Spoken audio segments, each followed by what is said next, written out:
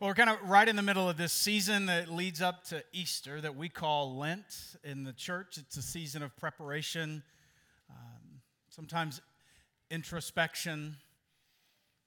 But for us here in Chapel Roswell during this Lent season, we are taking this time to follow Jesus as he navigated not only the geography, but also the human condition, and made his way towards the cross and the tomb and ultimately his resurrection. And so we're doing that in a series that we call The Ways of Jesus. And if you haven't checked out the website, waysofjesus.com, I highly encourage that resource to you. It references each of the stops along the way, has good historical, geographic information. We have the messages from previous Sundays are on there, the daily devotional, so it's a good resource for you. waysofjesus.com.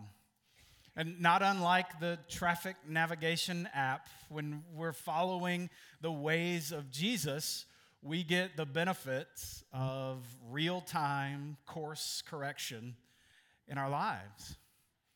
And when we do that as a part of the community of faith, the church, then we also get the benefit of crowdsourcing our journey so that we can share with each other about where the obstacles are and the speed traps and all the things that might cause us trouble along the way. And so we've been following the ways of Jesus since he was in Caesarea Philippi at the mountain. And actually Luke says that it was here where Jesus turned his face towards Jerusalem and told his disciples about what was coming. But it was also here on the mountain where Jesus was transfigured, where the disciples saw him in a new way, and they heard the voice of God saying, "Listen to him." And so we've been listening to him. And he left from Caesarea Philippi and traveled to Capernaum, which is on the shore of the Sea of Galilee. And it was here where Jesus told them, don't be the thing that would cause somebody to not trust in Jesus. Said a little differently, don't be a stick. And then he moved from Capernaum. It says he went south into the region of Judea and specifically beyond the Jordan. So east of the Jordan River, sort of on the fringes of what they would have considered their society. And it was here where Jesus told them, greatness in God's economy is not measured by authority or power, but rather measured by sacrifice and service to one another. And then Jesus crossed over the Jordan River and went into Jericho. And in Jericho, we saw examples both from his experiences and his teachings that the interruptions in life are often the moments when we experience the grace and the love and the forgiveness of God, and when we have the opportunity to extend those to other people. And so today we're going to continue to follow his journey as he went from Jericho to Bethany and Bethphage at the foot of the Mount of Olives, which is about 1.5 miles from Jerusalem. Put it in perspective, that'd be the distance from here to the Roswell Area Park up on Woodstock Road. You could walk it. You could walk it.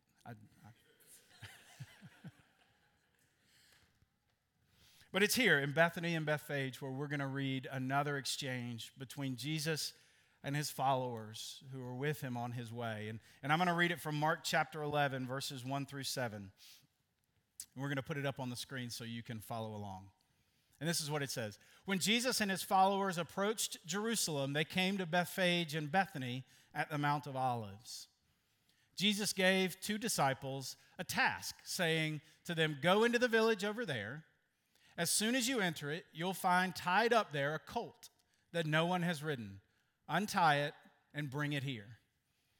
And if anyone says to you, why are you doing this? Say, its master needs it, and he will send it back right away. They went out and found a colt tied to a gate outside on the street, and they untied it. Some people standing around said to them, "What are you doing, untying that colt?" They told them just what Jesus said, and they left them alone. They brought the colt to Jesus and threw their clothes upon it, and he sat on it. And sitting on the colt, Jesus then rides into Jerusalem. And to read that story, it really for face value, maybe doesn't sound like it's that meaningful or impactful. I mean, Jesus had come a long way, he had another mile and a half to go to Jerusalem, and he wanted a ride. So he called a first century Lyft and said, "How about a colt?" And they brought him a colt, a young donkey to ride on into Jerusalem. But there's actually a lot deeper meaning to this story and what Jesus does in this moment, because it calls back to an Old Testament prophet, Zechariah. And in fact, I mean, the people who knew the scriptures then and knew the teachings of the prophet would have recognized what was going on. Because Zechariah prophesied about the Lord, the king, arriving into his kingdom, riding on a donkey, on a colt, a young donkey.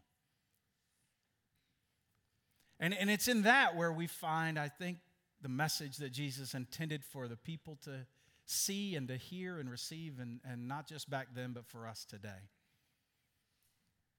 But real quick, something about that idea of the fulfillment of the Old Testament prophecy.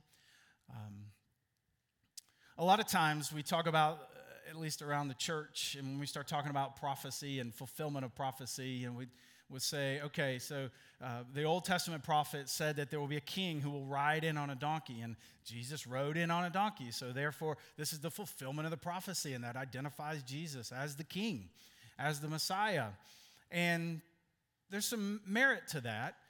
I will say we have to also acknowledge that Jesus knew that Zechariah had written that, and so Jesus got a colt and rode in on the colt just like Zechariah said would happen. And so there's a sense in which Jesus sort of cheated, and he was like, well, they said this was going to be the Messiah, so I'm going to do what the Messiah was going to do. Please be patient with me as I say Jesus cheated. But this is the honest conversation to be had about the fulfillment of Old Testament prophecy, particularly in this case, because Jesus knew what had been said, and so he was just acting out what had been said. So it's not like something miraculous occurred. You know, I've had this conversation with people that sometimes that becomes like circular logic, that, well, the Messiah is going to arrive on a donkey, so I'll arrive on a donkey. Therefore, I'm the Messiah. Well, you knew the Messiah was going to ride in on a donkey. Are you with me? Yeah, and I mean, there are other Old Testament prophecies that talk about, you know, Jesus or the Messiah, the King, being from a particular town or born to a virgin. These are things that he couldn't control. So, I mean, there are other Old Testament prophecies that point to Jesus. This is not to say that they don't. But here, I think, is the point of why Jesus did this. Not so much to say, look, I'm riding on a donkey, therefore I'm the Messiah, but more to say, I'm doing this to point you back to what Zechariah was writing, to give you help to put context and understanding to what's happening right now. Not to prove that I'm the Messiah, but to say rather, the Messiah's doing this. Now look back at Zechariah to see what this means, to find the significance of it. And so we look back to Zechariah, the Old Testament prophet, particularly chapter 9 of Zechariah, and specifically verse 9 of chapter 9, where Zechariah says the king will arrive riding on a donkey, the colt of a donkey, as he comes into his kingdom. But Zechariah precedes that by saying, listen, God's judgment is coming for some of these nations and people groups, and it's not going to be pretty. But God is also going to deliver, going to take care of his people. And he's going to provide for them, and he's going to defend them. And then Zechariah says, And when this happens, he will detach Jerusalem from the war horses.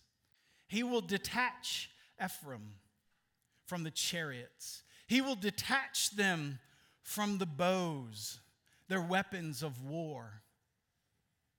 Indeed, God coming as the king and entering into his kingdom will bring an end to war, will separate them from their weapons. They will need them no more.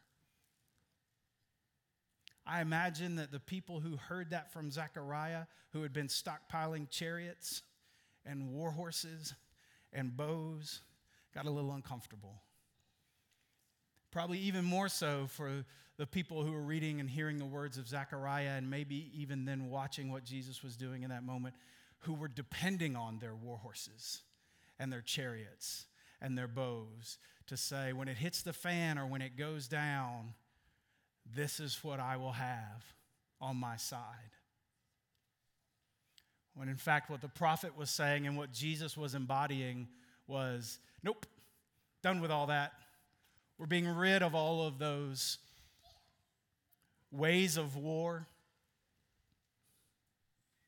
And I'm ushering in, this is what Zechariah wrote, I'm ushering in peace. Peace for the world.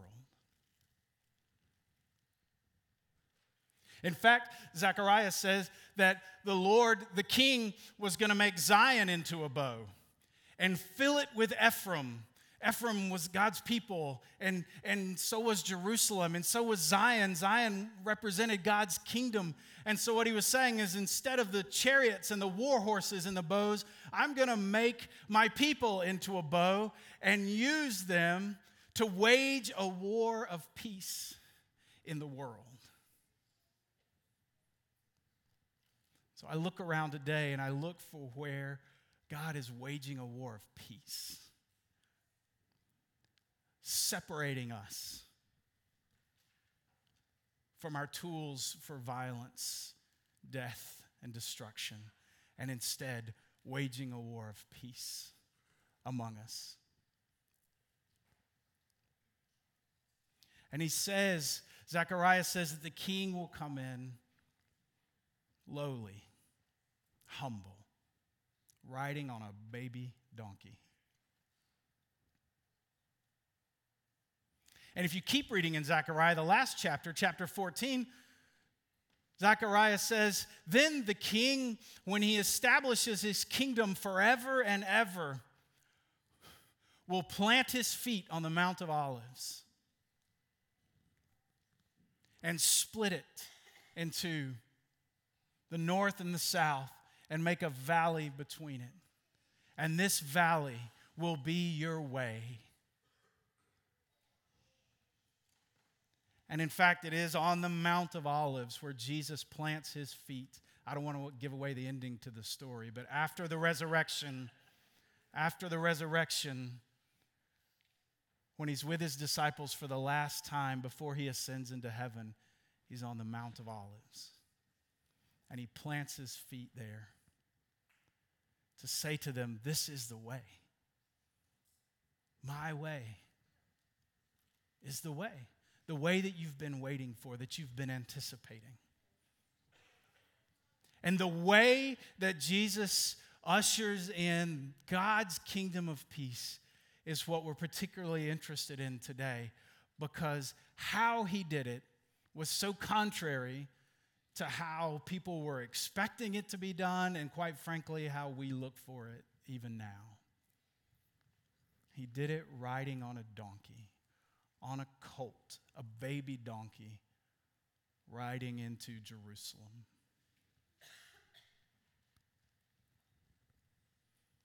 He didn't do it with a military parade or with a show of force or riding on a high horse. In fact, it was exactly the opposite. Jesus arrived into his kingdom humbly, quietly, peacefully, below eye level. You know, Latin word for soil, for earth, humus, kind of like hummus, the same root as the word for human. It means soil and earth, of the earth. It's the same root where we get our word humility. To understand the King arriving into his kingdom in humility is to understand that there's something about the salvation of Jesus that's very earthly, base, common to every person. When Jesus rides into Jerusalem on that colt, he's bringing the kingdom of God low.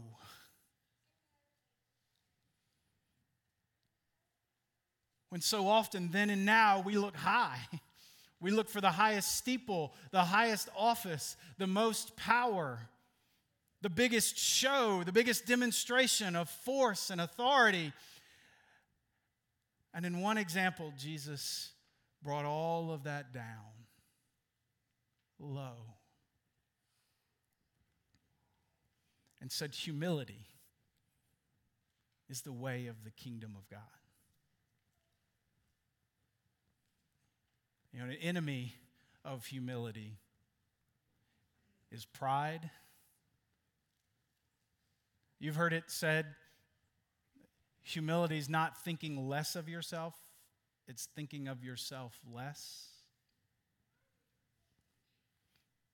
So I wonder if the same is true about pride then. Just say, pride's not thinking more of yourself, it's just thinking of yourself more. Me, mine, what I want, what I like, my rights, my preferences.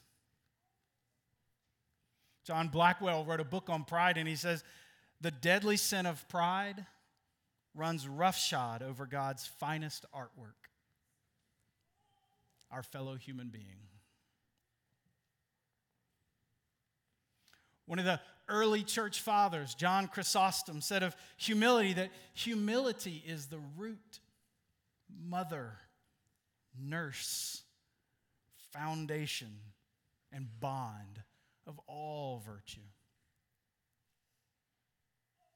And so we see in Zechariah's prophecy and in the actions of Jesus that the humility of Christ is the birth of his revolution of peace. Shalom for the world. So to see the divine arrival, to receive the salvation of Jesus, is to look low, to look in the eyes of the people you never see, to look at the plight of the most vulnerable among us, to look to the human who barely got a ride to town. You know, before we started this morning, every Sunday, our team, all the musicians, all the folks in the booth, anybody who's speaking, we gather together and we pray together. And we prayed today for a friend of one of our musicians who just got released from custody from ICE, who was being held on a technicality, and praising God for their release, but at the same time acknowledging all the people that they saw and that they were with who were still being held and held in such a way and for such bond that it doesn't even look like they'll see freedom. And to see the divinity of Christ, to see the kingdom of God, is to see the people who nobody else sees. That's why here at Chapel Roswell, we partner locally with organizations like North Fulton Community Charities and the Child Development Association and the Drake House. That's why we encourage people to contribute and participate and be a part of the work that these organizations are doing right here in our community on behalf of and for the sake of, and to bless people like that child. God bless her.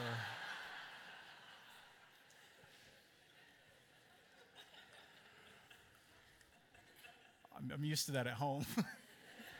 When I start talking, no!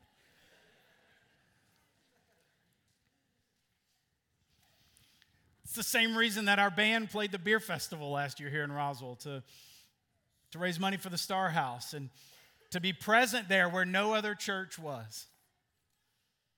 To say, we see you. God sees you. God loves you. These are the places where Jesus goes. And when Jesus came riding in on the donkey, this was his way of saying, this is who I am.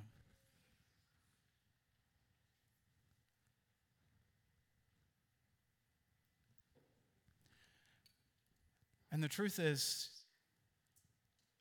I suspect there's several people who are in here this morning feeling low, unworthy, humiliated, broken, looked over, forgotten.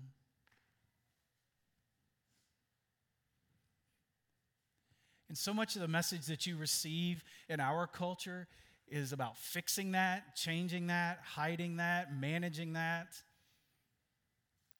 Because you need to look a certain way and present yourself a certain way. You got to manage your brand. But the holy, blessed truth of this story of Jesus riding into his kingdom on a baby donkey in that low place is that low place where you are is right where Christ came to meet you. You don't have to go anywhere else, be anything else, anything more. Jesus is saying, I came for you right there. I came to bring my peace in your life, the fulfillment of life, the fullness of life for you. You don't have to get out of there and get somewhere high and be something else. Jesus has come for you, to you, right where you are. And this is good news.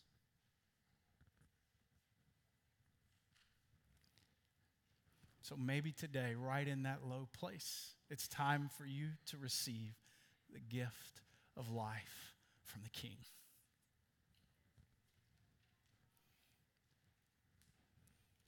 I don't know if you even noticed as you were coming in today or finding your seat or making your way around, but there's a lot of little labels, stickers that look like this all over the chapel. And they're different kinds. They have different words or phrases on them that come from experiences that Jesus had in the scriptures with people in low places, teachings of Jesus about what it means to follow him. Examples of where we find ourselves in those kinds of places even today.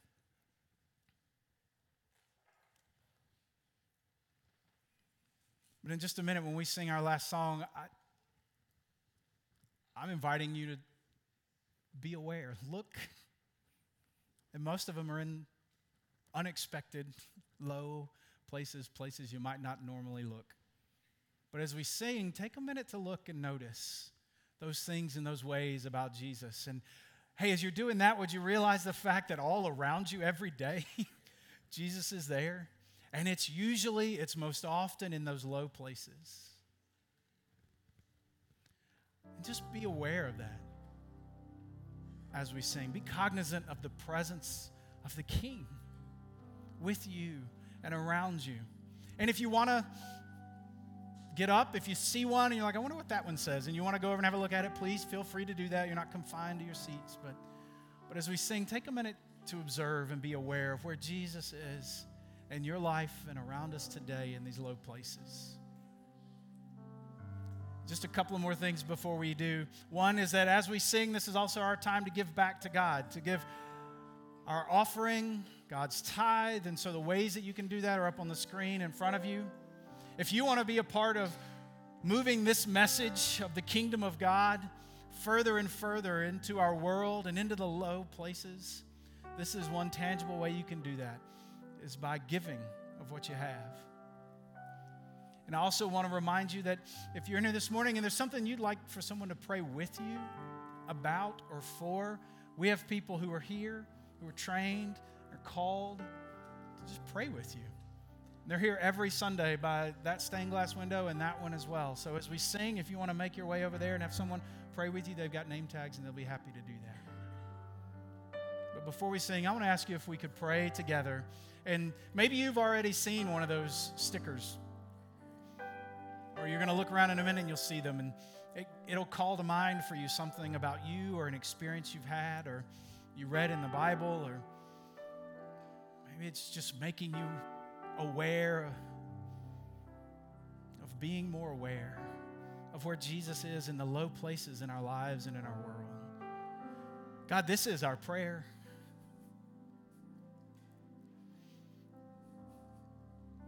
That we would be mindful of you,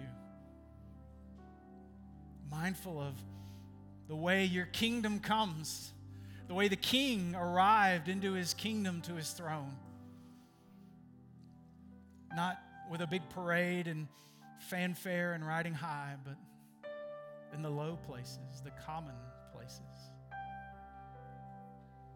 even the hurting and the broken places, so that we would know for ourselves and for our world that you are arriving into our lives and into our world right there in those low places, in those broken places. And it's there where we see you. It's there where we engage in the life that you created us for.